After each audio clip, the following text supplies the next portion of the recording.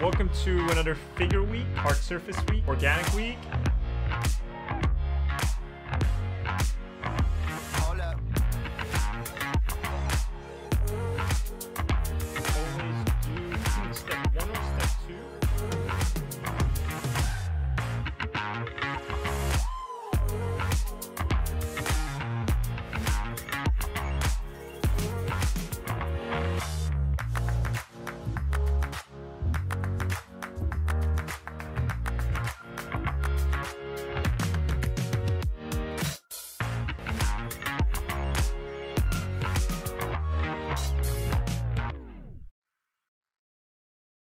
Hey everyone, my name is Ahmed Aldouri. I'm a concept artist and former instructor at Art Center College of Design, Brainstorm, CCS, CGMA, and various other places. And I would like to introduce to you this digital painting course that I've created. But before we get into anything, I just want to thank you for the support you've all given me this whole time. And with the support of so many of you, I've been able to put together everything I know about painting into this digital painting course. You want to become a pro illustrator, concept artist, or even just a hobbyist, but you don't have a clear map to get there. And that's where I come in. I spent the last 6 months compiling everything I know from my 20 years of art practice, and I've turned it all into a map. Starting with foundations such as rendering shapes, color theory, painting basic subjects, understanding brushwork, brush economy, all that fun stuff, deconstructing the skull, drawing it from every angle, all the way to master studies, stylized painting, and you'll find yourself at the end of the course doing a concept art project based on everything that we learn in the first 14 lessons. So how does it work? Well, you sign up, you watch the lectures, do the assignments, post them to the community page if you want, and treat it as a self-study, except for those of you who have signed up for the weekly meeting, where I personally critique your work in a virtual classroom setting. I believe learning by repetition is super important, and that's what I've sort of presented a lot in this course, and the assignments are tailored for that, as adapted from my time teaching at Art Center. And each of these lessons have step-by-step explanations in real time. If you've ever seen my videos, you know exactly how I teach. And this course is intended to be a substitute for a college level course, but you don't have to pay the $4,000 or $5,000 per class, racking up maybe $200K in debt. With my custom design course, you'd be paying a fraction of that. And of course, I also have payment plan options if you don't want to pay for the whole thing at once. Thank you for watching this, and I'll see you soon.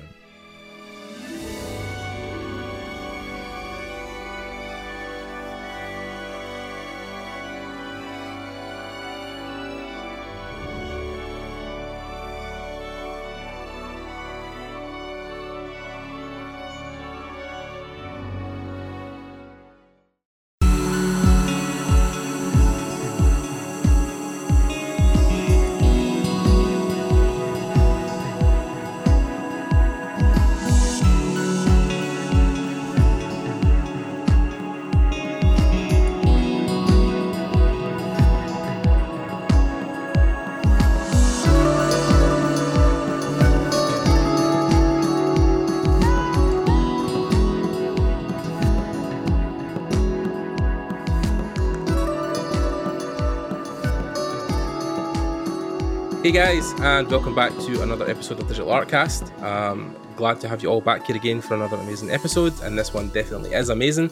I hope you guys are staying safe during the lockdown in whatever part of the world you are in, and of course keeping busy with projects, personal or professional. And again, thanks to a lot of the guys who joined the Discord, dropped questions for these episodes, and of course subscribe, like, and comment on the videos. It's always appreciated. A couple of shout outs to some of our sponsors and guys we are partnered with. ArtWad, Antonio Staparet's school has joined with us in Unity to kind of promote both sides of the coin. So you guys will check out some of the links below. You'll find links to Antonio's school, and that's definitely worth the money. It's one of the best things you can probably pay for an art education. Antonio is a great teacher. Moving on to today's episode. Again, I think as the podcast has grown in age, even starting with my first year, I was honoured to interview some great legends of the industry, guys like Scott Robertson and others. But again, we've had a great kind of miracle fall into our laps at the last minute, and we've managed to get another legend on, even though he'll probably cringe for me saying stuff like that, but it is true. cringe, yes.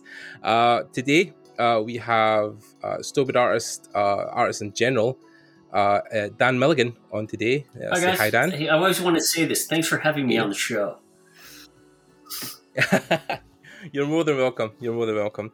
And also, as a kind of thing we do often around here, we have a third guest, someone who I think was also keen to speak to Dan about his journey, Mr. Russell McCune, who is also an artist, creator, publisher, has done a lot of things in his time as well. So, yeah, it'll be good to get these minds melded together in this episode, and we'll talk about art in general. I think it'll be a great episode. So thanks to you guys for joining and listening, and stick around to the end because I'm sure this is going to be a really good one. So we'll start with the main guest, Dan. For those who maybe don't know you, of course I don't know who wouldn't at this point, but could you introduce yourself, let the guys know who you are and what you do? Dan Milligan, Canadian storyboard artist, born and raised in Toronto.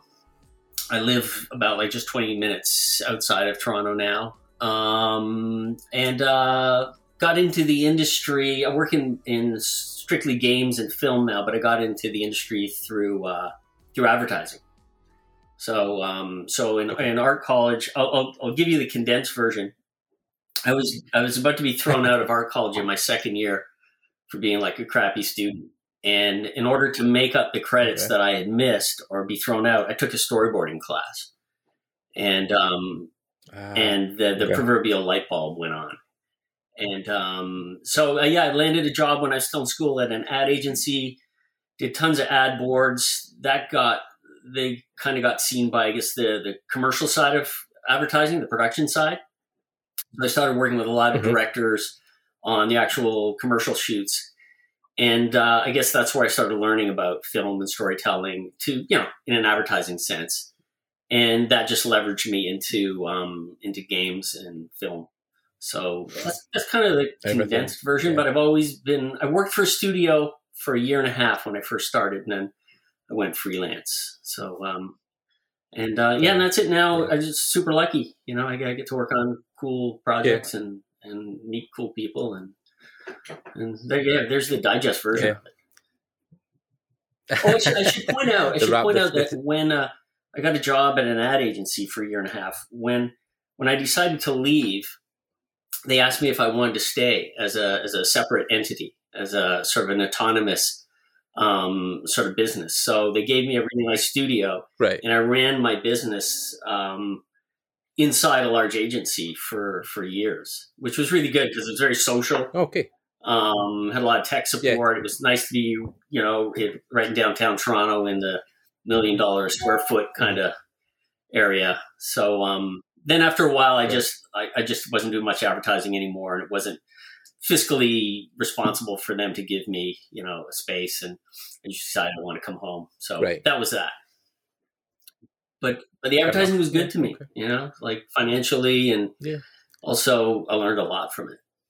But I think commercial stuff is where a lot of people get their start. It seems to be quite a common link. I mean, like, we'll dive into Russell's story. I mean, Russell, if you can maybe tell the guys a bit about yourself as well, because you have a similar kind of background, maybe not specifically artistically, but advertising commercial stuff was where you kind of found your feet, right? I worked in broadcast, and we started off as sort of quite creative, and then the more sort of corporate it got down the line, the less I was enjoying it, really. We're making more money, but there wasn't the same sort of creativity, essentially, and I don't think they were very interested in anything creative, really, by that point. But that just happened to be my experience at the time, kind of thing. But my background was art school as well, so I've always seen myself as just being an artist, getting involved with these things, and then coming back to putting it back into my own work. Kind of thing, and that was something I'd like to pick up on. I watched a really good interview with you, Dan, on Edge Control 2019. Those guys, that was really interesting. But recently, you mentioned some personal work, and without going into like details, I was quite interested in what you were thinking with that, and in general terms, working on something that you've developed. Is that the case? Sort of thing? Yeah. Yeah, I've recently, just the projects I've been working on in the last couple of years has given me some sort of connections and some sort of relationships that I would assume may give me some leverage into maybe getting something made, or even at least getting something looked at, right? So got a couple of short stories that I'd like to see sort of to fruition. Now, whether that happens or not, trust me, I've been in the industry a long time. I've seen many stories die, on the table. But I felt like I was supposed to, doing what we do for a living, I was supposed to at some point want to oil paint, or I was supposed to want to go do a graphic novel.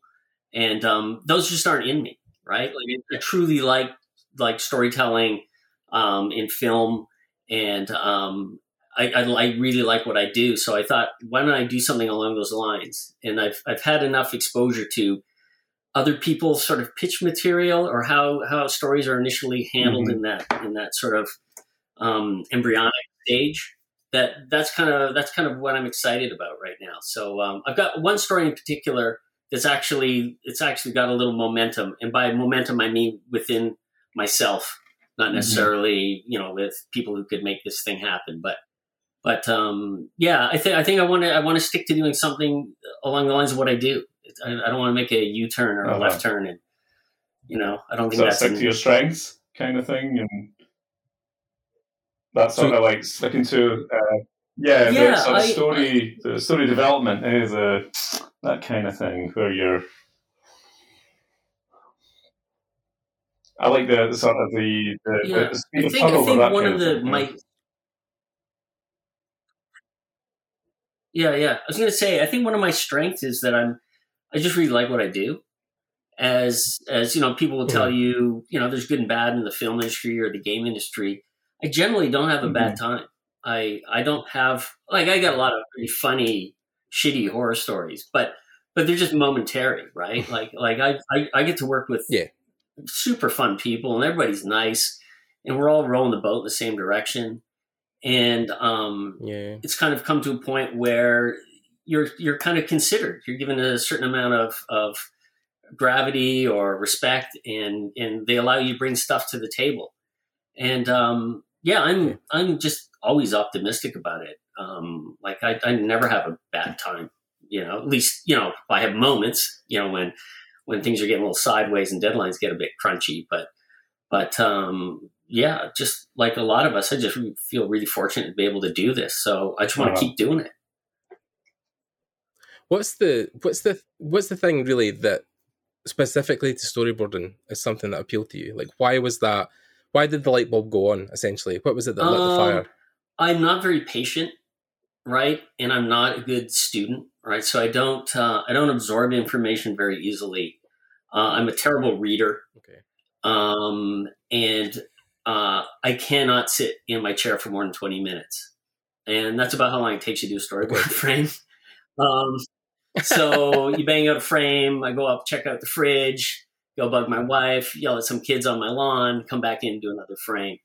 But I think what I liked about it is that it's you're not sweating the details. There's details in storyboarding for sure, but they're not what most people consider details as being really a refined drawing or with lots of physical detail. Storyboards have to be incredibly detailed because they inform every part of production, right? From the story to finance and everything in between, right? So I just liked that urgency to them. I liked the fact that it was like doing a scene is just like doing a big gesture drawing, right? Like you get to kind of see it all work together. And I do really enjoy the collaboration rather than the idea of just kind of sort of hunkering down by myself, in a room, even though I am by myself in a room. But with storyboarding, there's so much back and forth that goes on. And when you get those relationships with directors, it ends up just being super fun because it's just you and that person, or, maybe the producer, maybe the writer. And there's very little restraint. I mean, that's what the producers are for. The producers are to rein you in, but you're having that job where everything's on the table. You go like, hey, what if we do this? Wouldn't it be cool if we did that? Yeah. And it's like being 12 years old again, reading a comic book or something, right? And then, of course, the adults come in the room. They go, you can't do that because that's too violent or that's going to cost too much or whatever. So I think just being in pre-production and when you've got that story laid out on those pages and you get to start putting that together, it's really fun. We're not, we storyboard artists, we're not superstars. People don't know who we are our work is like a set of IKEA instructions, right? And like the big lament we always have is that whenever you get an art of book, right, like a Marvel art of book, there's always literally 40 iterations of a guy's belt buckle and maybe half a page of storyboards.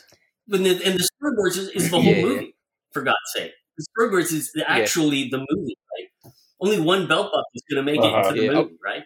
But I was going to say one of my favorite books in the library, and Russell will probably back me up in this, is the Star Wars storyboard books that came out a while back, and that's a book of storyboards, the whole thing, right? So I think there is definitely love for storyboards in certain aspects. I think it's like concept artists almost were like 5 years ago. People didn't even know what that was until the art books started coming out. I think what happens is that with storyboards, because it's so intimate, that people don't get to see kind of what goes on between you and the director and how you eventually arrive at something, right? Like you'll be working on a story and it's just something's not right. The character wouldn't do that, or maybe it's a physical restriction with the space you're working at, or the scene needs to be longer or shorter. Right. And because the drawings are so quick and so loose, they don't necessarily convey the amount of thought that goes behind it, right? Because there's literally hundreds or thousands of them that you have to do in order to get to the solution that you're looking for, right? So it's they're informational, they're not aesthetic. It's it's like the saying, storyboarding is not about drawing. One of the things I like best about, but having said that, sorry, Dan, sorry. Yeah, no. So go ahead, Russell. You mentioned how many drawings that you do. One of the things I like best about like going through your work is your thumbnails and things. So where we get to see just how many thumbnails you might do, and chances are that's just a snapshot of what you've done as well. But certainly with my students who are thinking of getting involved with this kind of thing, it's good for them to see the quantity of thumbnail and how much work you can get done at that scale and things like that. And then there's all the sort of myths of how long it takes to do it and what tools you use and all that kind of thing, and screen dimensions and all that kind of thing. What's your thoughts on that, Dan? I liked your reference about going through the sequence as a gesture. I liked that one. That was a good one to hear. Yeah.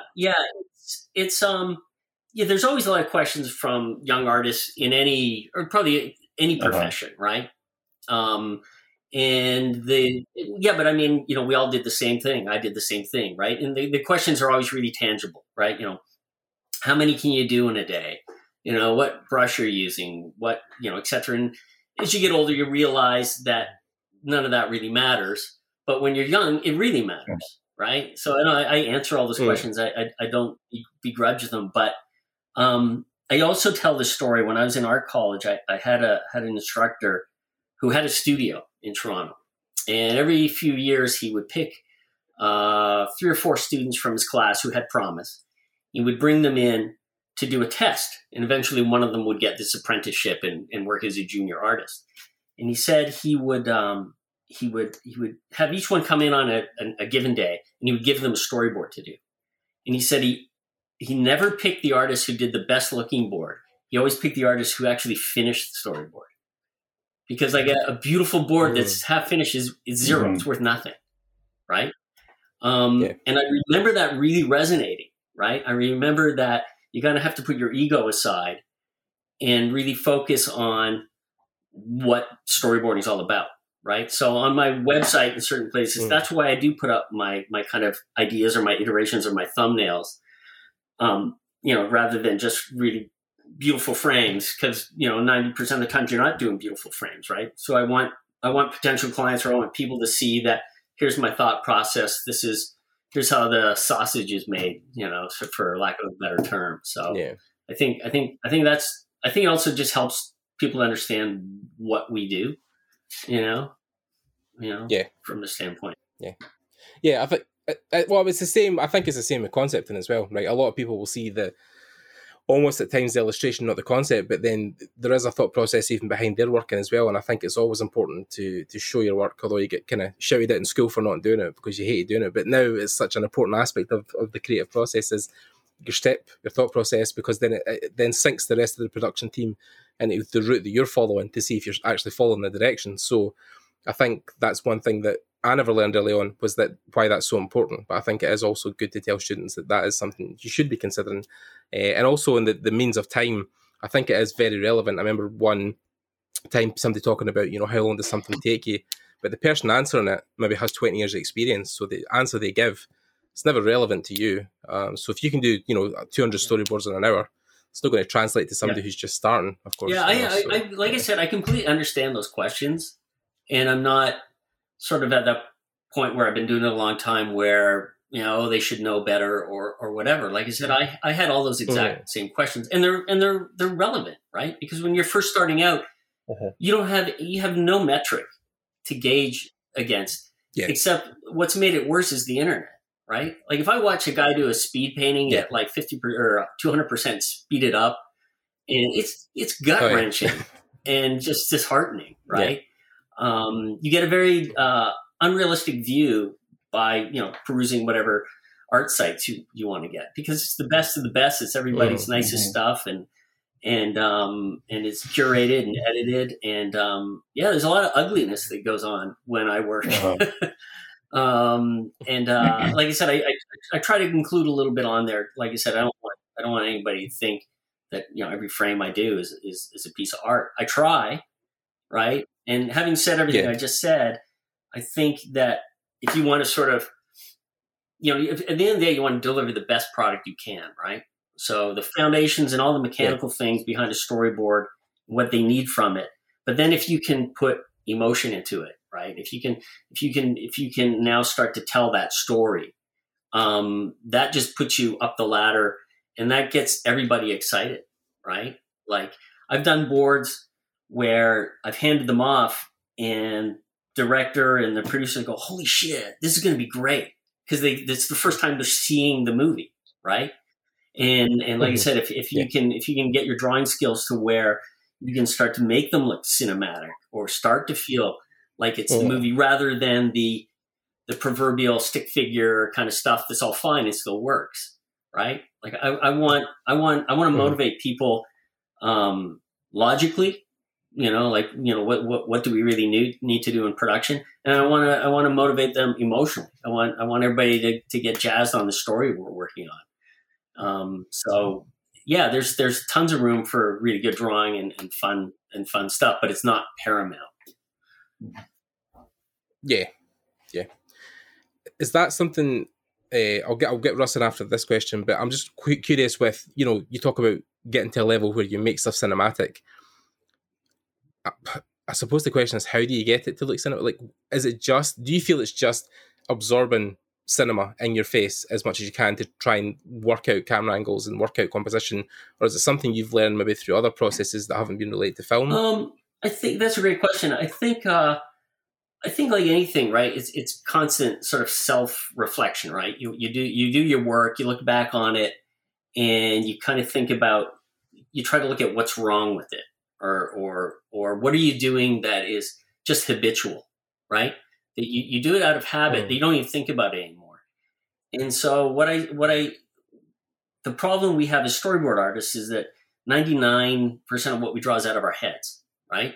Like when you talk to regular illustrators, they talk about reference all the time, right? Get your reference, get photo reference, because that's how you're going to learn stuff. We don't have that luxury. Like I get reference on what costumes look like, or here's some locations or whatever. But we have to do such a vast amount of drawings in a short time. We constantly draw out of your head, and you start to rely on these little tricks that you do, right? So if you read the script and it's a medium close up on a guy in a chair and whatever, you will just automatically start to draw that. And what you have to train yourself is you have to train yourself to go, but does it need to look like that? Like, can I skew the camera? Can I put him a little off center? Can I have something in the, and these are just subtle touches, but all of a sudden the panel goes from looking like that's exactly what they asked for in the script to, oh, that looks like a scene from the movie, right? Because if you watch a movie, right, all movies are different.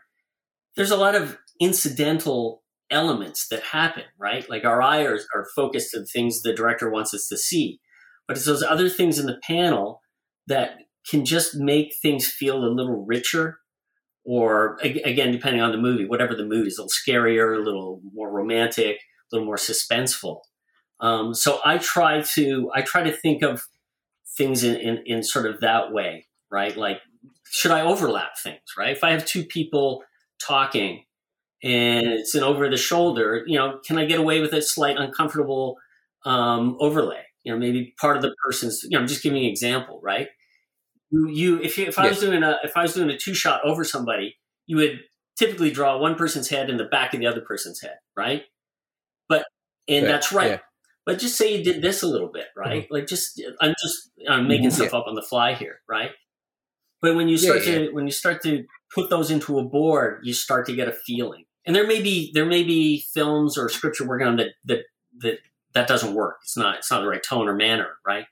But I just try to think of, don't always, because we're drawing out of our head, don't always go to those first things that come into your head, right?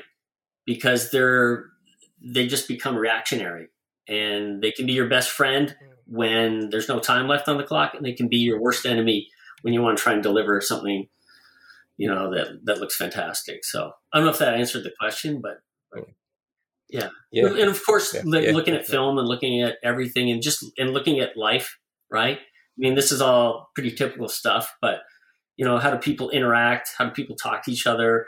What does somebody look like putting something in the trunk of their car? Because we have to draw that shit, right? Like, everything I draw isn't like amazing. Like, it's not some guy flying through the air, mm-hmm. kicking another guy in the head, right? Sometimes it's somebody getting a fork mm-hmm. out of a kitchen drawer, right? And, what does that look like? Like, and mm-hmm. you could draw it in stick figure form, and it's perfect. But if you can, mm-hmm. If you can emote something or it looks real or it feels grounded, mm-hmm.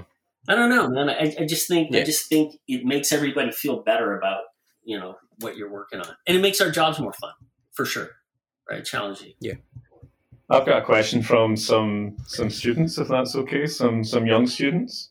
And it's the kind of thing that when they're presented with a script, Dan, and how do you deal with maybe drawing a blank temporarily? A couple of people have asked that one as well. How do you come up with ideas from words? Essentially, that would be their question.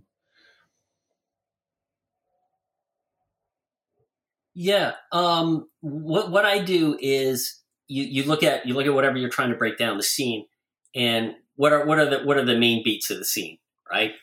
Right. So the people interact.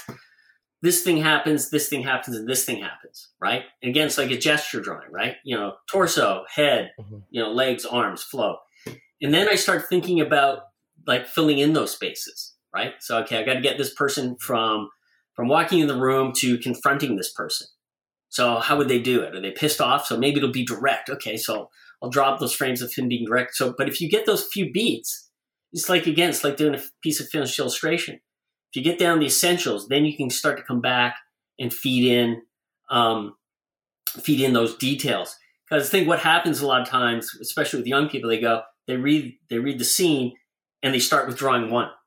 They go, first drawing is this, second drawing is this. And you don't know where you're going, right? Because you don't have that map yet. But if you can put in like 4 or 5 key beats to get you to the end of the scene, you know where the road is now, right? And the best part about that is once you keep the map metaphor going, once you complete the map, you can look at it and go, hey, there's a detour over here. Like maybe I could try this at this moment, right? And that's what's really fun about our job. And I pitch stuff all the time, and they go, nah, that sucks, or that's no good, or whatever. But like you said, put those mileposts up, and then start acting and filling in. And I would tell your students to get up and act it out, right? Because like I don't read very well. I'm a terrible reader. And so the words become very abstract for me. So if I get up and, even in a basic way, just kind of start to act out what's happening or read out loud, and I do voices, right? Like I will literally, I was working on a game, a fighting game right now. And if you walked in my studio, I had every evil voice you could imagine.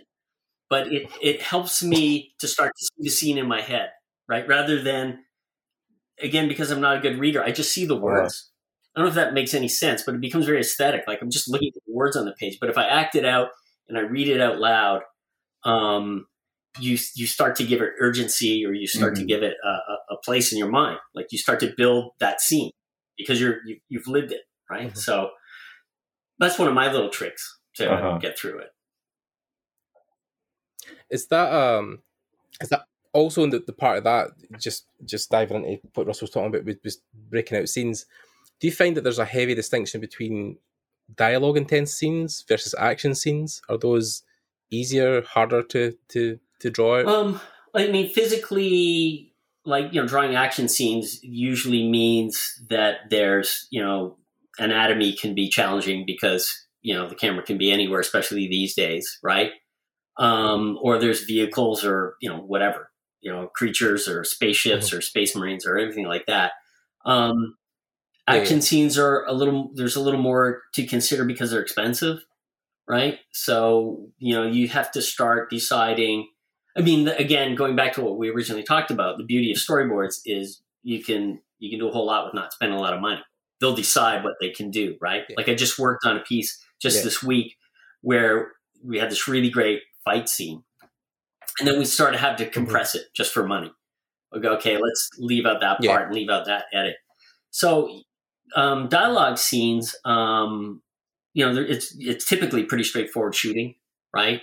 But what I like about that is almost like what we're talking about is like how some directors will tell you exactly what you want. I should probably point that out. Sometimes there's directors who are very, very say, like this is what I want. But most directors will kind of cut you loose, right?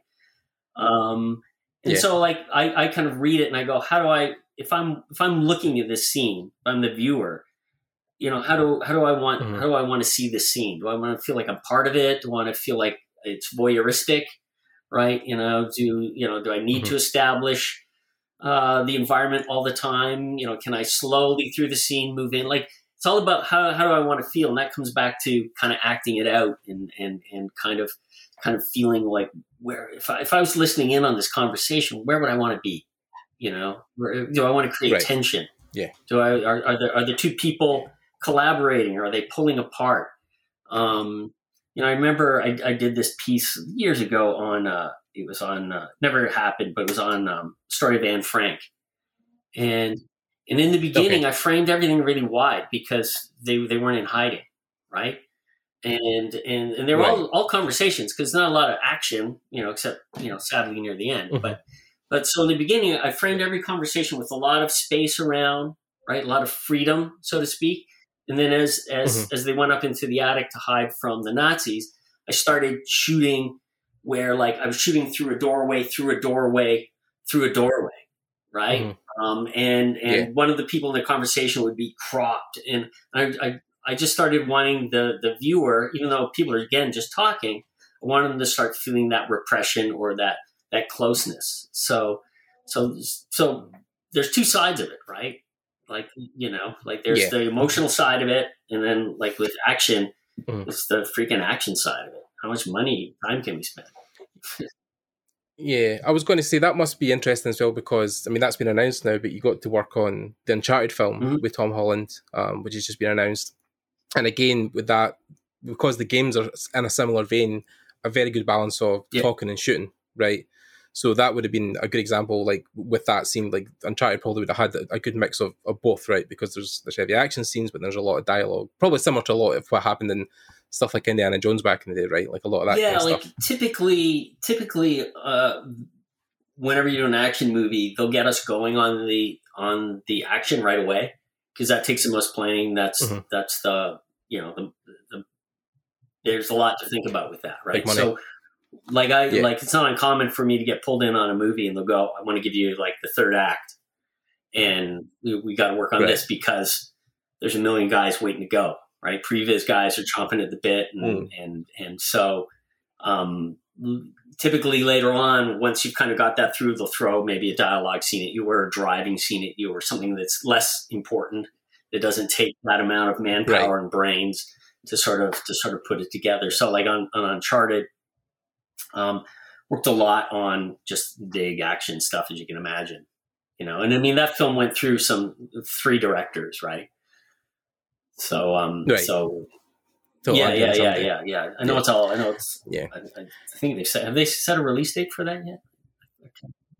No, nothing. I think nothing official yet. I think it's still all just it's been announced and it's coming out. But then again, that might even transition into another question that I'll throw out again before I get Russell back in. But we were both kind of wanting to ask. But you know, Uncharted is a really good example because I never knew you worked on the games originally as well. So was that a completely different prospect? Was it all storyboarding, or do you feel like there is a different connect with games versus movies?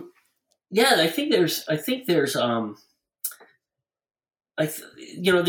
a difference between games and movies, and I think there's also a difference between where you kind of are in your career as well, right? So, for example, with Uncharted, the game, what was really lovely about that is I got brought onto a franchise that I liked already, and I understood. I loved the game, and I think it was on Uncharted 3, the opening scene. Amy said to me, she just handed me the script, and she goes, "I want you to direct this. I want you to get the characters from A to B." Amy Hennig is one of my heroes, by the way. Just a quick introduction. I love Amy. I was doing some stuff with big Legacy of Kain fan. I was doing some stuff with Amy just a few months back. And smart, oh my God. And just generous and just a super kind person. And she just cut me loose on it. And I think with games, I'm getting more and more of that. Even a lot of games have tremendous directors, but I'm finding that in this kind of time that we're living in, where there's games and there's streaming and there's movies, and people are there's lots of cross-pollination now, right? Like people from film are going to games, and people from games are going to streaming stuff. That there's just way more collaboration. Like I would say the last 2 gaming pieces I worked on, you know, I don't want to make it sound like this, but you felt like a co-director. Like they were really willing to sort of see your ideas and how you put things together. And the directors there were there to kind of keep you on course, or there to make sure if you hadn't missed anything. And then with movies, it can be the same way. I worked on a Netflix film called Project Power with with 2 directors, Raoul and Henry, Michael B. Jordan stuff. Who were great. And we literally just sat there like we're right now. We just keep the Zoom open for like 5 hours and just come up with cool shit. Like just go like, you know, it'd be really cool if this happened. And so I just feel like, you know, I'm at that point now, and the industry's at that point now where people are really willing to collaborate. Like I don't feel that sort of that hierarchy anymore. And you know, and like I said, Amy's a great example. Amy just wants to hire the best people, right? And get the best out of them, right?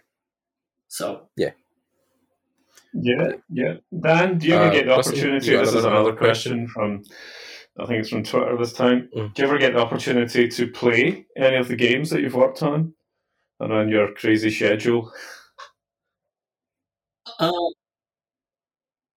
Yeah, I funny enough, I still like games a lot, and I do often. I get sent ones that I work on. I'm a real single player, story driven kind of game guy. Oh my God, me too. Can I just interject, by the way, that one of my lifelong heroes in gaming is Hideo Kojima, and the fact you got to work on Death Stranding was, oh my God, that game for me is I like to kind of, you know, without over romanticizing it, I like to curl up with a good game. You know what I mean?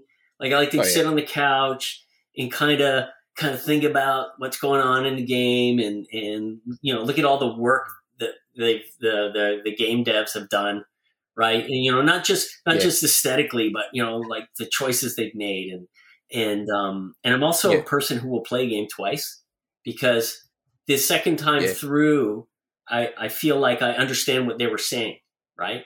Like I understand how they want me to play or whatever. So yeah, that's the kind of games I like to play, and it's weird to say that when I get tired of staring at my screen all day, it's really nice to go stare at a screen. I think we're all doing that. Yeah. But yeah, I do.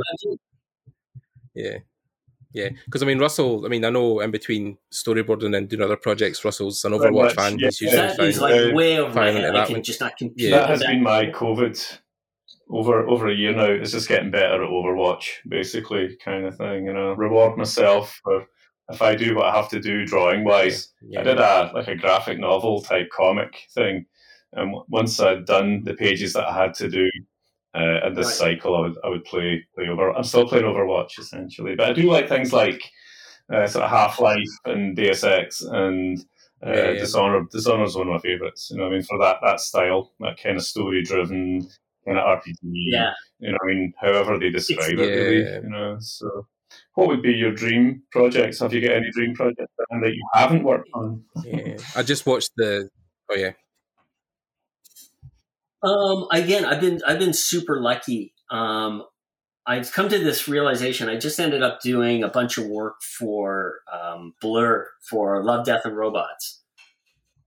Cool. So when I saw the first season, I just went, okay, this is super cool, right? And I knew Tim Miller at the time, but I didn't know this was coming up. Right? Lucky you. And so all of a sudden, Love, Death and Robots Volume 1's a big hit. So, they get asked to produce a couple more.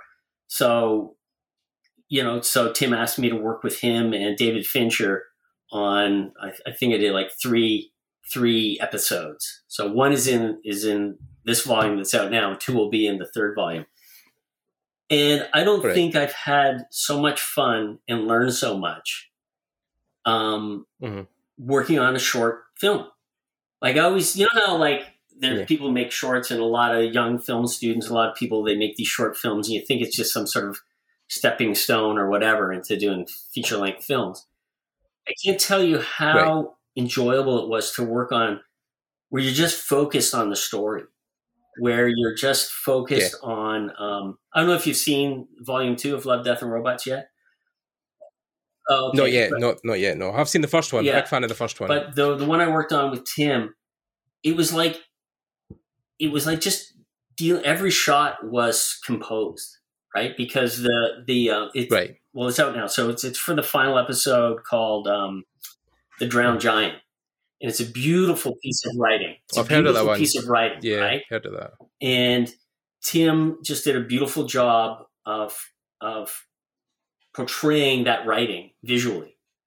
And I've never worked on something where it was like that. Like normally it's like we're talking, it's action, and it's this and it's that. And how are we going to do it? And this was like, how can we get this melancholy sort of story across and make people think above and beyond what you're showing on screen? And I think for me, I would just love to keep doing that. Like films can get grindy.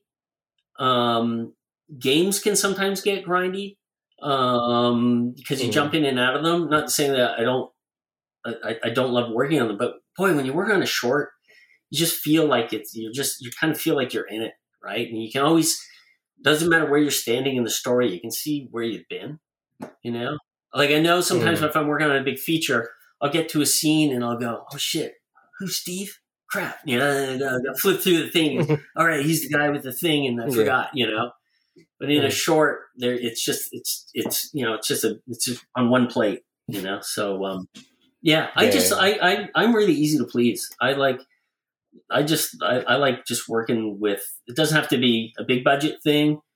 I just like working with people who kind of let me collaborate with them and are kind people and a little bit childish, I mean, like, it's interesting, I think, for me specifically. I don't know if Russell will agree, but then when I entered the industry, well, not professionally, but, started to go into events, started meeting people back in 2016, I noticed a real disconnect between the people I was interviewing when I started the podcast and meeting versus how I live my life. I mean, the way you describe your life, Dan, is very similar to mine. It's like I don't I mean, I read, but I don't read like, you know, religiously. I don't really sink myself into books for hours. I've been a gamer all my life. That's why I wanted to get into games or wanted to go to art and do that. When I left my job as an engineer to go chase my dream of working in games. And yeah, I think that it's always trying to find, I think, people in the industry that emulate not only their success you want to see, but the lifestyle they have. And I always found whenever, because we had a laugh, me and Russell, talking about some concept artists we've met, you know, or guys we've talked to in games, how they've talked about, you know, the work in these games, you know, like Assassin's Creed and other things like that, but they never play them. They're not actually gamers per se. They're just artists, which is fine. But then me and Russell still love games and still love experiencing those things, and you yourself. So it's just refreshing to hear that that's still part of your life. Yeah, if I could, you know, if I could say anything, I'm kind of like hope for the everyday guy. You know, like I'm not exceptional at anything. I'm not, you know, where, you know, if I got time to go spend outside or with my family or watching some bullshit pizza drivel on TV, or I'll do it, right? You know, I'm not a sort of high quality, you know, well-read, what's the latest software kind of guy. You know, I could never depict myself that way. I'm passionate about what I do, and I work really hard at it. I think if I have any quality, it's my ability to see what I do wrong. But you know, there's other stuff I like outside of this stuff. You know, I got a cool wife, and my kids are great. And, my lawn's looking shitty right now, so I got to apologize for that. But I'll get that up and running. So. I think a lot of people see the internet and they feel like the guys who are at the top of the game, they just work 24 hours a day, and there's not much room for people. There's not much room for just ridiculous fun. And I don't know if that's true or not, because I've over my years, I've gone to a lot of workshops and stuff, and most of the guys we're all insecure idiots, you know. You know, the personas that come online can be a little bit, you know, veiled, I guess, you know. Yeah. One thing I always try to, anytime I do a talk, especially if I get up here in Canada, I'll go and talk at some of the universities and stuff. And the biggest piece of feedback I get from the students is that, wow, it's great to hear that somebody had a shitty day. Or struggled, or almost got thrown out of college, or you know what I mean? Because everyone else seems like they have these freaking charmed lives, right? And you know, I'm here despite myself. So if I can do it, anyone can. Yeah, definitely. Just on the subject of software, I know, Russell, you had a question about maybe Dan's just like a basic thing, Dan. And that's the sort of question that comes up a lot. Your kind of set up as well. Do you also sketch on paper? Do you sketch on stuff when you're out and about and things, and cafes and things like that? And you know, just with a pen or something. I don't know. I'm just a little bit. You know, I'm not a sort of a cafe kind of guy. I'll tend to sketch on my iPad. I do like sketching digitally a lot. So I do come down to the studio when I'm not working, and I do draw for myself. And when I was younger, I had more sketchbooks, and I probably should do it more, but I'm not embarrassed to say I don't, you know, because that would be a lie if I told you I sketched all the time. But knock on wood, like work's been really busy. Right? Like this whole pandemic has been weirdly busy. Because I think in the beginning, a lot of people thought they could just go through with pre-production, right? And we had a little bit extra time. So there's times where, you know, I don't want to draw, you know, like I want to go and play a video game, or like I said, I want to go out and, you know, whatever, you know, I got a little place up north with a canoe and, you know, that kind of stuff. Right. You know, but then are you pushing out storyboards specifically on stuff like Procreate, or are you using Photoshop? I am the unicorn out there. I use Corel Painter. Okay, wow. Because I still believe, for me, it has the best brush engine in the game. It has problems. But once you've been married for a long time, you know how to get around those issues. And every iteration gets better. I just love the way it feels. So I work on a desktop unit. I love my iPad, but I cannot stand file management on iOS. It just makes me want to put a gun to my head. And I like real estate. Like I use 3 screens, right? So I work on a big Cintiq, and then, I keep my script on one screen and my locations on another screen and something of inspiration. And when you're storyboarding, you have a lot of things to look at, or you should be looking at. So I draw in Painter, right? Which is the same thing as drawing in Photoshop. I just think it feels better. I'll use basic, like I'll use SketchUp for stuff. Just because of that freaking massive free library they have on SketchUp.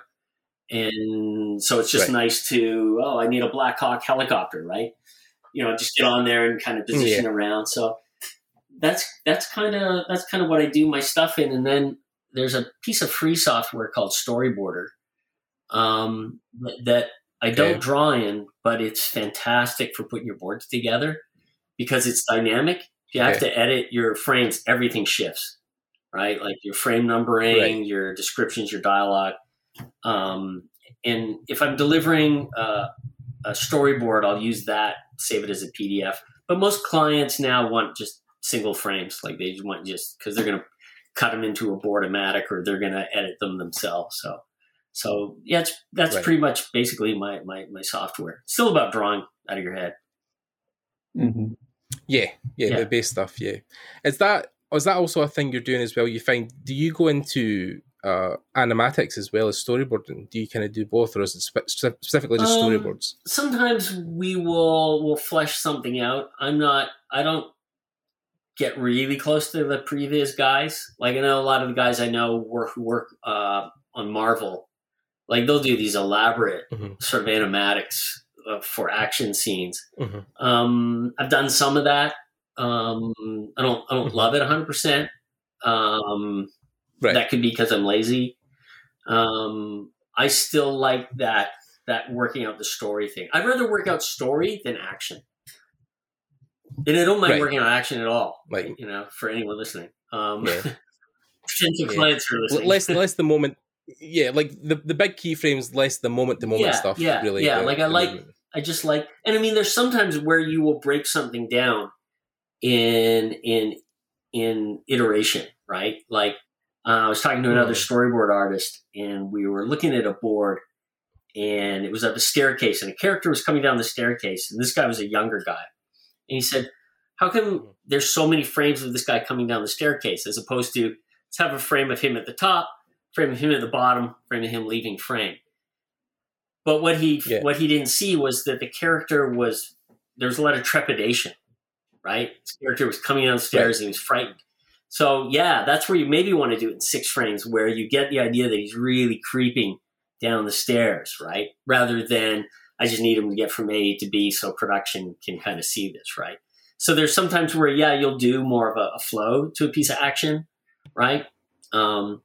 And then there's sometimes where you can be a little bit broader with your storyboards because you just don't need all those in betweens, right?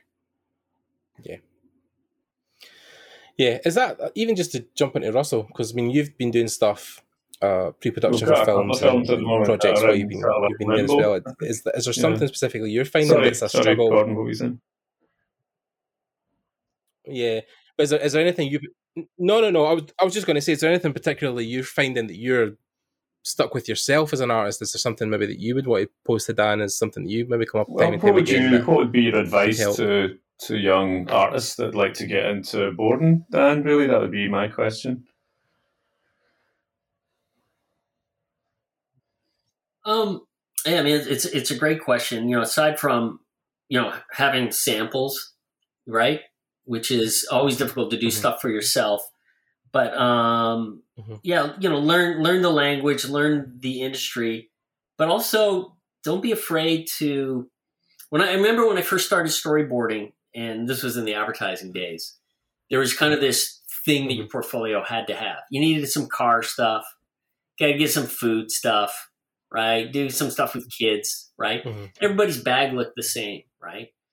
I tell now people is, have some core stuff, but also give me a good section of who you are, right? Like I was just saying earlier, I find like the industry now is so receptive to bring on people for just their creativity, right? So have those core tenets that you need as a storyboard artist. Do an action thing, let me know that you understand the language of film, but then put something in there that just wows me, something I haven't seen, and it's your directorial style, something that that's you're a little bit passionate about. I think that's really, really important these days, right? I think that's what can kind of separate you, or people can go like, okay, he's not just a wrist, right?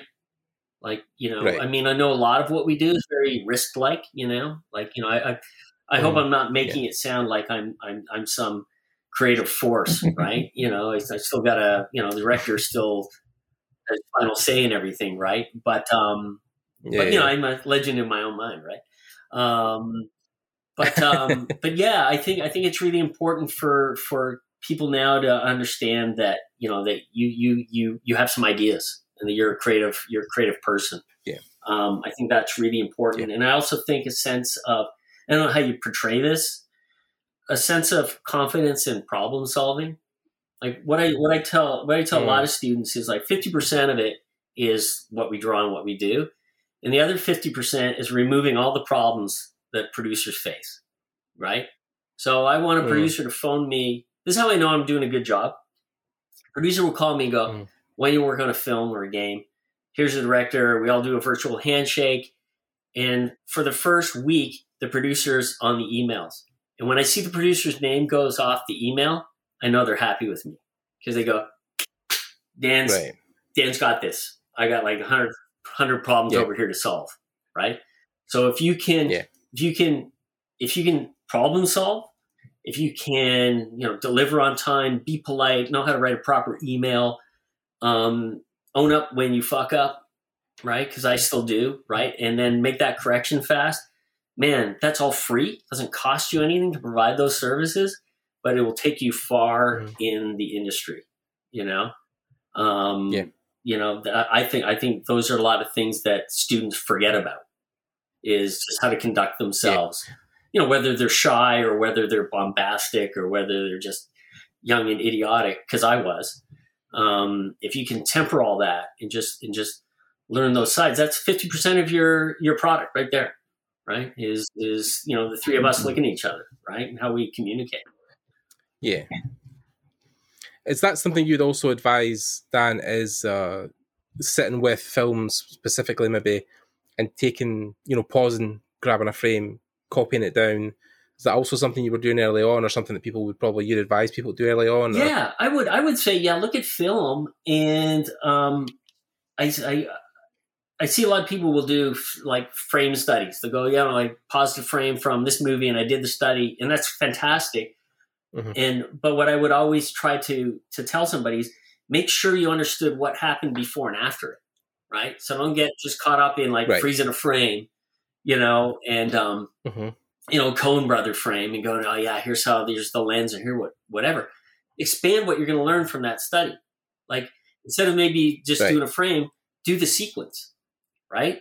So I'll go like, they come in and they do whatever, and then you'll start to understand what really builds that story, rather than what the cinematographer, the DOP had in mind with that one shot, because I find a lot of people do frame studies, and I'll do them sometimes, and it's an exercise in drawing, and it's an exercise in copying aesthetically what they see on screen, rather than you're actually copying something that was moving, right? So you should really think about the point A, the point B, right? I think that's... Yeah, I've tried to do that before. I was going to say I've just tried to do that before. I've done that recently. I've never posted it, but I took a Jackie Chan fight scene, one of his old school scenes, and done one of his whole fights, which was obviously sometimes they're 5-6 minutes long, but tried to do as much as I could. But yeah, like the movement, and then for that I done something like the throne room battle, and like it was at Last Jedi. At the end when they're Kylo Ren and they're fighting together, like trying to frame that. Like a whole sequence. It's just a really interesting exercise. I've never really done it before. you watch a scene and then just draw out the blocking, like an overhead version of like, you know, wherever the scene takes place and where the characters move to and where the cameras are at, right? So you're not getting caught up with trying to draw really well. You're actually analyzing it like a map, right? You go like, oh, this is really interesting. The camera was here when this character entered, and these characters rushed over here, and then for the next shot, we pushed the camera up close and low to this. I think that'd be a really good exercise, right? Because the camera angle shots, the pan, the tilt, like they're all things that will be vocabulary things you'll need within your work. So yeah, it's good to learn. Like if you can start to just break down what those shots are, right, and not worry about whether you can draw them. They look accurate, but just how the director went through this scene. I think that'd be a great. I'm going to do that. It's probably you know it's probably a little bit harder than you think. I'd love to see. You know. Yeah. Russell, I can see your thinking there. Exactly what you mentioned, Dan. I'd love to be able to, and you've probably done it at workshops and conferences and things like that, where we get to see when you're presented with a bit of script and how you might process that, how you might go into it, you know what I mean, in sort of real time as well. That would be fantastic to see, you know, how you would deal with the kind of, I don't know if you're gathering some reference and things like that, you know, just to sort of see how you work really, you know. You know what I find really interesting is that, and again, this, you know, I didn't come up with this. I've heard this before. Sometimes some of the best ideas I have happen when I just go for a walk or get away from it, right? Because you're so tied into what you're looking at, right? And like, I don't know how many times I'll do this. I'll draw something, delete it, and then draw the exact same thing again, only to delete it and draw the exact same thing again, right? So sometimes if you're just looking at something, you're bouncing around. But if I'll go off and I like to go for walks or runs, and all of a sudden you just see things differently, right? Because your adrenaline's kind of running, and the horizon line is way out in front of you, and all of a sudden you'll go like, oh yeah, I could do this. That's, you know, like you'll come up with that solution that you were looking for. So I think sometimes it's not a bad idea just to get away from everything. Right. And to kind of distract yourself. I don't know how the human brain works, but like you can kind of think about things and do other things. Like I can talk on the phone and draw at the same time. I don't know why I can do that. Like I could probably draw a storyboard frame as we're talking, but I can't read with any noise on. Like if I have to read something, I can't have music in the background. I can't have another human near me. So I think our brain has a really interesting way of sort of working together. And I think that kind of stimulation outside of what you're actually drawing lets your imagination start to run, right? Because your eyes aren't focused on those drawings you have in front of you. So, I work to answer your question, I work really organically. It's a shit show on screen. You know, Russell, I wish I thought it was really beautiful, but no, if I'm thumbnailing with a comic script, you have to have the script to know exactly what was going on in those thumbnails because they're so, you know what I mean, they're so rough kind of thing. And sometimes it's cool to share that sort of thing just for people to see exactly how rough your initial ideas can be, you know, and I don't think people like it. You tend to lose a few followers with that kind of thing, but it's all part of and I think that's where all of the creativity is, you know what I mean? It's all in that kind of initial phase, because as time goes on, things get more and more kind of fixed or more nailed down, or the costumes get established and things like that. So I think that's where, you know what I mean? And you're back to kind of maybe your gesture mentioned as well, Dan, you know what I mean? Like gesture through the sequence, or, you know what I mean, taking some of your life drawing type approach and getting it into your frames and things like that. I thought that was really interesting, you know.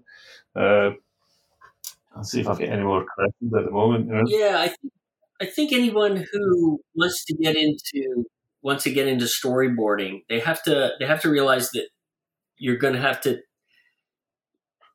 check your ego a little bit as far as doing aesthetically beautiful things, right? And you're gonna have to understand what your function is, and just take solace in that, right? You know, in our weird little shadowy world we live in.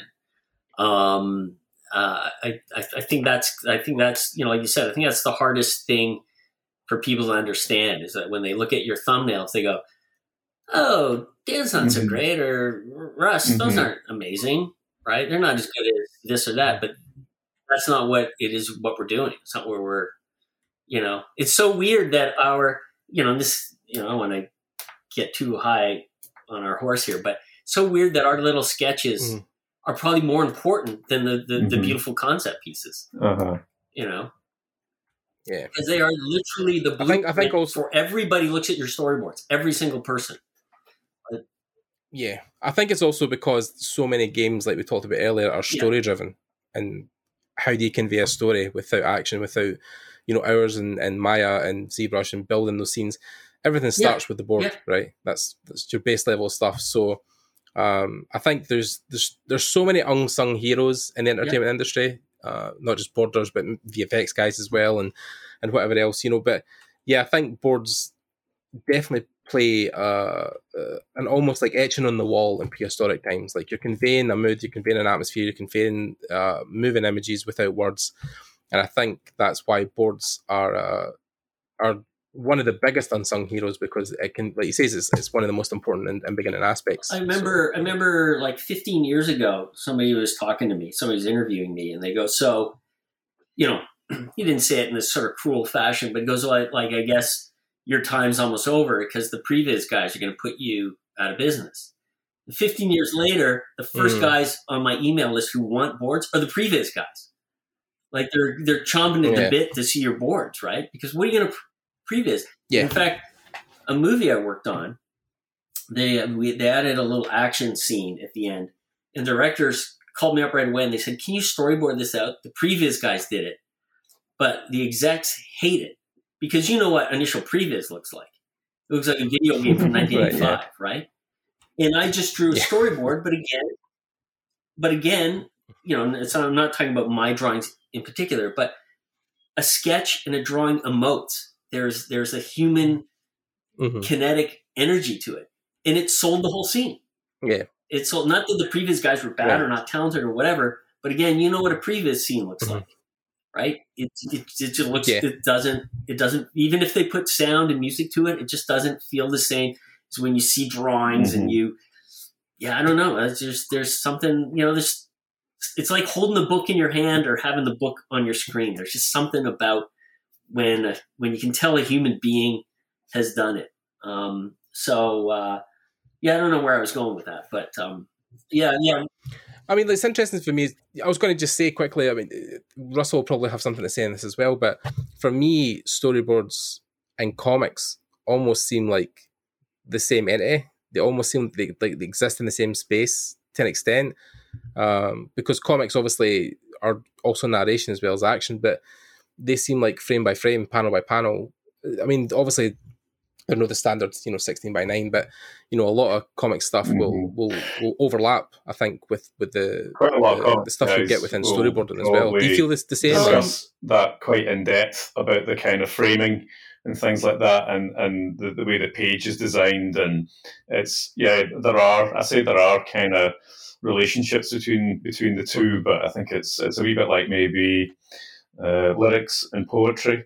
I mean, they're quite related, but they're not the same as well. I was talking about that today with my partner, kind of thing, just about the sort of storyboard thing and the comic thing as well. I'd say the comic thing is much more, in general terms, developed. I mean, you are getting into somewhere maybe closer to illustration or something like that. Just depends on the comic, I suppose, and it depends on the boards as well. Have you done any sort of comic type stuff, Dan? Yeah. No, I have nothing but respect for people who do it, because I know I can't. That's how I always gauge things. Like when I just go, I can't do that. And I agree with you. There's there's an aesthetic to comics where you are meant to pour over an image, right?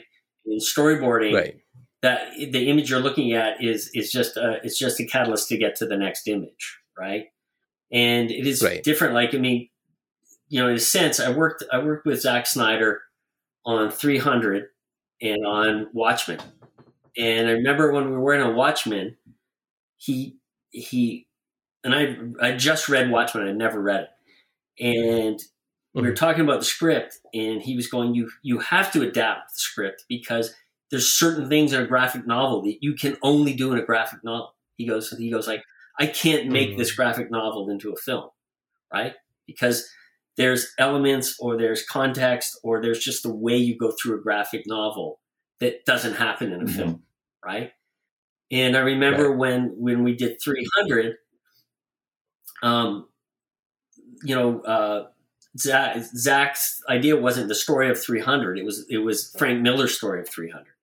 So a lot when I was storyboarding it, almost every scene started with Frank's panel. Like we aped all kinds of Frank's compositions and everything for that. And Zach came up with that. You know how the fight scenes are, like they ramp them up and down, they go slow and then they go fast. That was all because that's the way you look at a comic. It wasn't just so it looked cool. Right. Like, you remember you open that splash page, there's like, 5 guys killing each other and you just pour over it.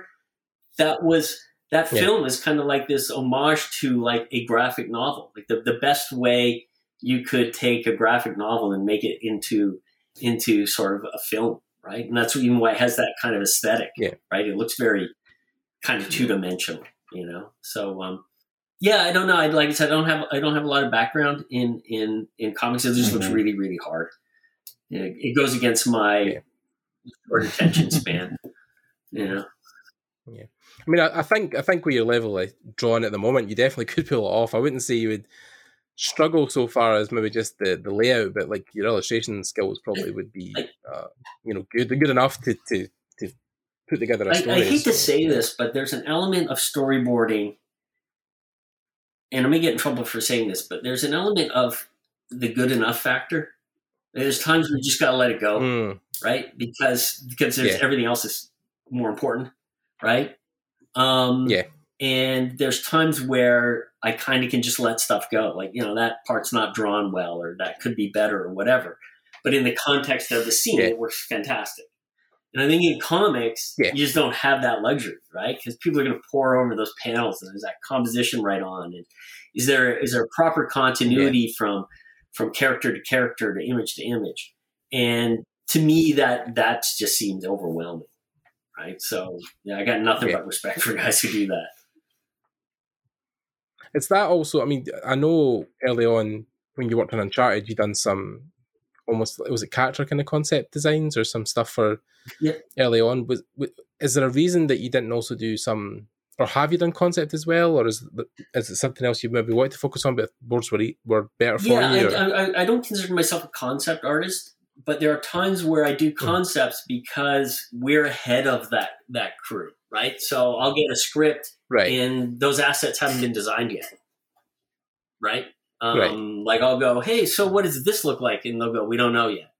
So I'll do something, within the ballpark, and I'll show them, and they'll go, yeah, that's great to get us through to the next phase. But concept art has evolved so much that. And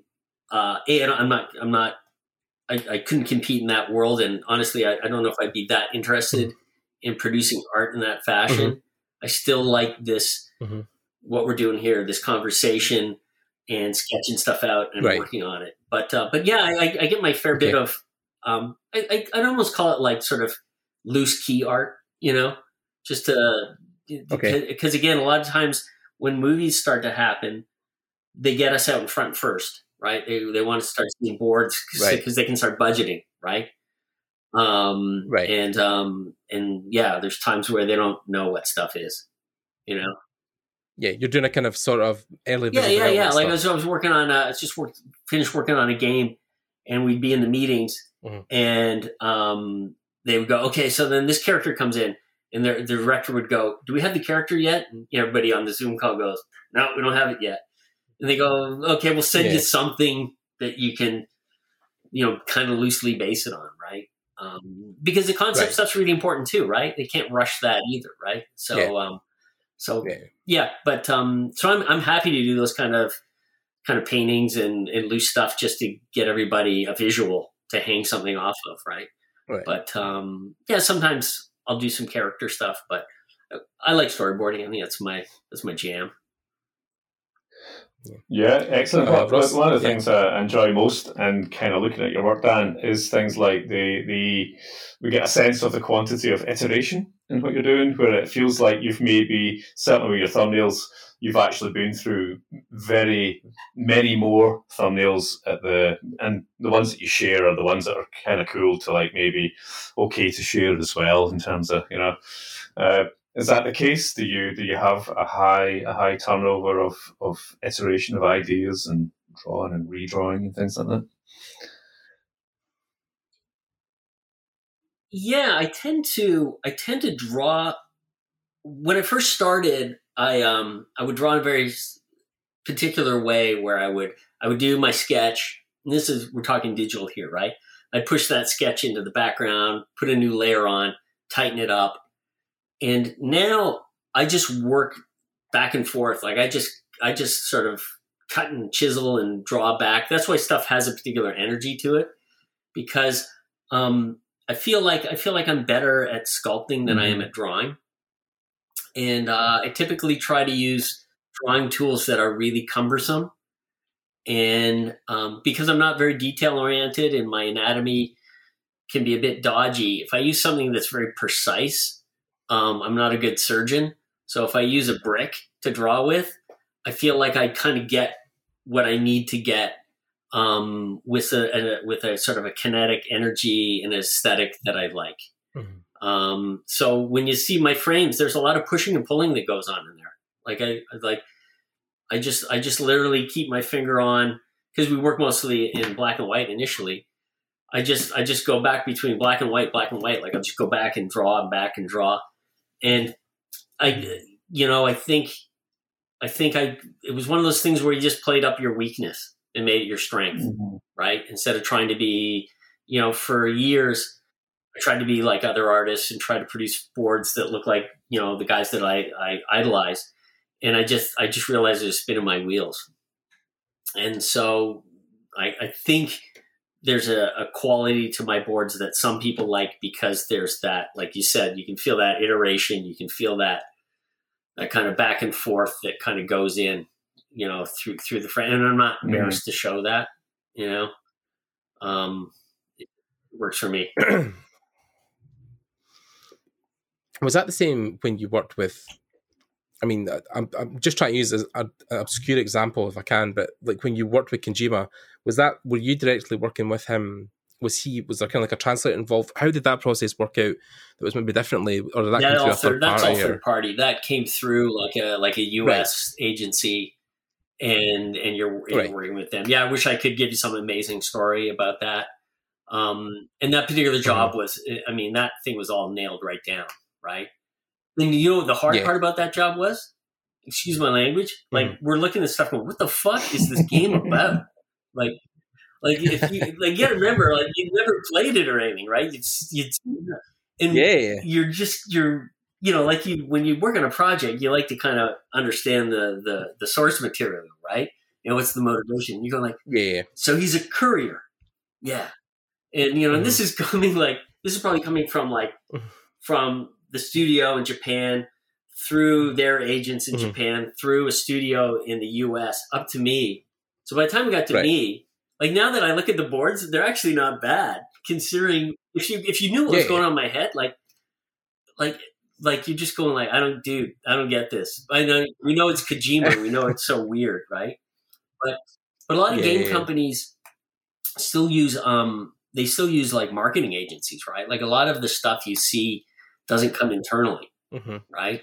They interface with a marketing firm, and then the marketing firm may interface with a production studio, right? So sometimes there's a big chain between what you're doing, like the developer, the marketing guys, the production company, those directors. I often read, I do a lot of trailers, and I'll often read where I'll watch it on YouTube, and you read the comments, and they'll go oh, such and such studio make the best trailers, man. And I go, I didn't make that. It's usually, somebody else, right? It's like Fuller or somebody else makes it, right? It's not the game. Yeah, well, that was the big thing a while back with Suicide Squad, because eventually it came out that one of the guys that cut the trailer, I think the second trailer for Suicide Squad, ended up recutting the film because the trailer was so popular. I thought to myself, who made that decision and why? That must have been a last minute effort, but because that's why I brought up like the Death Stranding thing, because I wondered, Russell was talking about iteration. I was wondering, what's your iteration capacity on something like maybe a short trailer like that's maybe come through a third party versus actually working with a games company. It gets really interesting because you run that that fine line between the developer wanting to put all their cool stuff in it, and they understand what the hardcore fan wants to see or needs, right? If this is a game that's an iteration or whatever, and then you have that thing, but is it going to be entertaining? Is it going to tell a story, right? It becomes that real kind of fight between less is more, right? Like you can get so far into the weeds with all the cool stuff they've been working on for 3 years, and they want to allude to it or hint at it or do this, or you can't forget about this storyline or that storyline.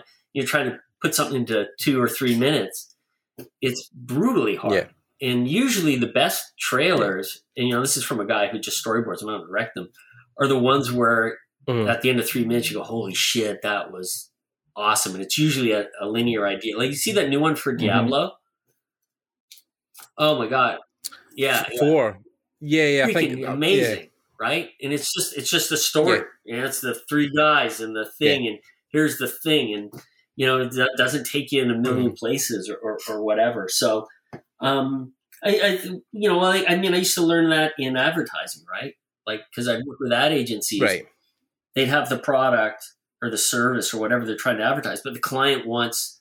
Like I used to do a ton of car advertising, right? And we do something about the car, and here's the demographic who's going to buy it, and it's a feel-good car. But Toyota wants you to see the new catalytic converter, or they want to see the new stylized headlight. Or it's really important because they just redid and I think that can happen with game trailers. Sometimes the developer just really wants to show off that stuff, but I guess you got to decide what your market is.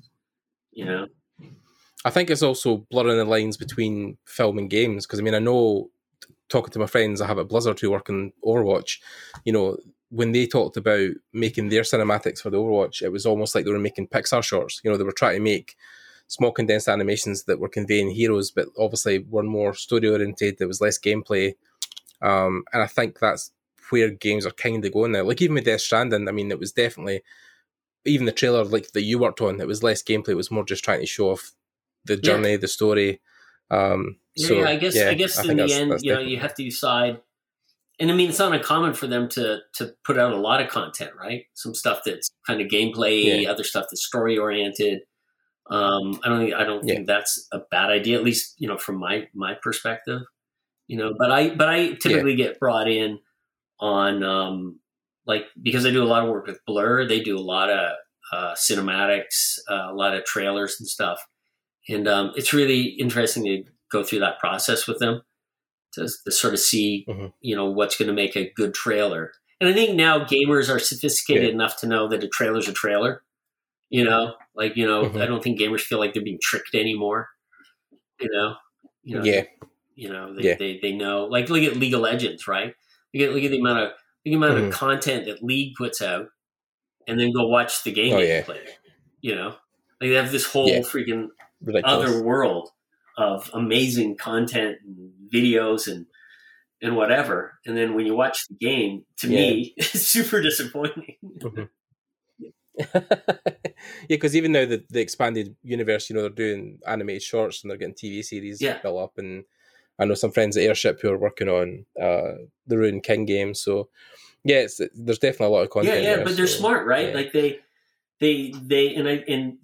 players the gamers are smart now because they understand that there's this whole lore and this whole world, and it doesn't all have to be fit into the game, right? The game is just ground zero for all that stuff for them to get excited about and be part of their world. Yeah. But back in the day, remember the old was that like Killzone 2 trailer when that one came out? Everybody just flipped out because it was amazing. And the trailer that was a trailer, it was like it wasn't even gameplay, it was a cinematic. Look like? And I don't think people think that anymore. I think people understand they're looking at a trailer and they want to get excited about the story. Yeah. And people are sophisticated enough to understand that. Russell, any kind of closing questions or last things you want to ask? In terms of maybe conducting yourself as a self-employed artist, what would be your advice there, Dan? What would you say is good, like communication, that kind of thing? It seems like you possibly deliver on time most of the time, within reason. Always. Yeah, I would tell people, because I've always been freelance, to seek out, sort of professional advice outside of your knowledge base. So get yourself a good lawyer, get yourself good accountants, pay your taxes on time, do all that shitty stuff that is going to, as my dad taught me, it's your head on the pillow stuff, makes you sleep well at night. And then just be a good person to work with, just be thankful that we get to do what we love to do. And it's not always, roses, right? It can be really difficult.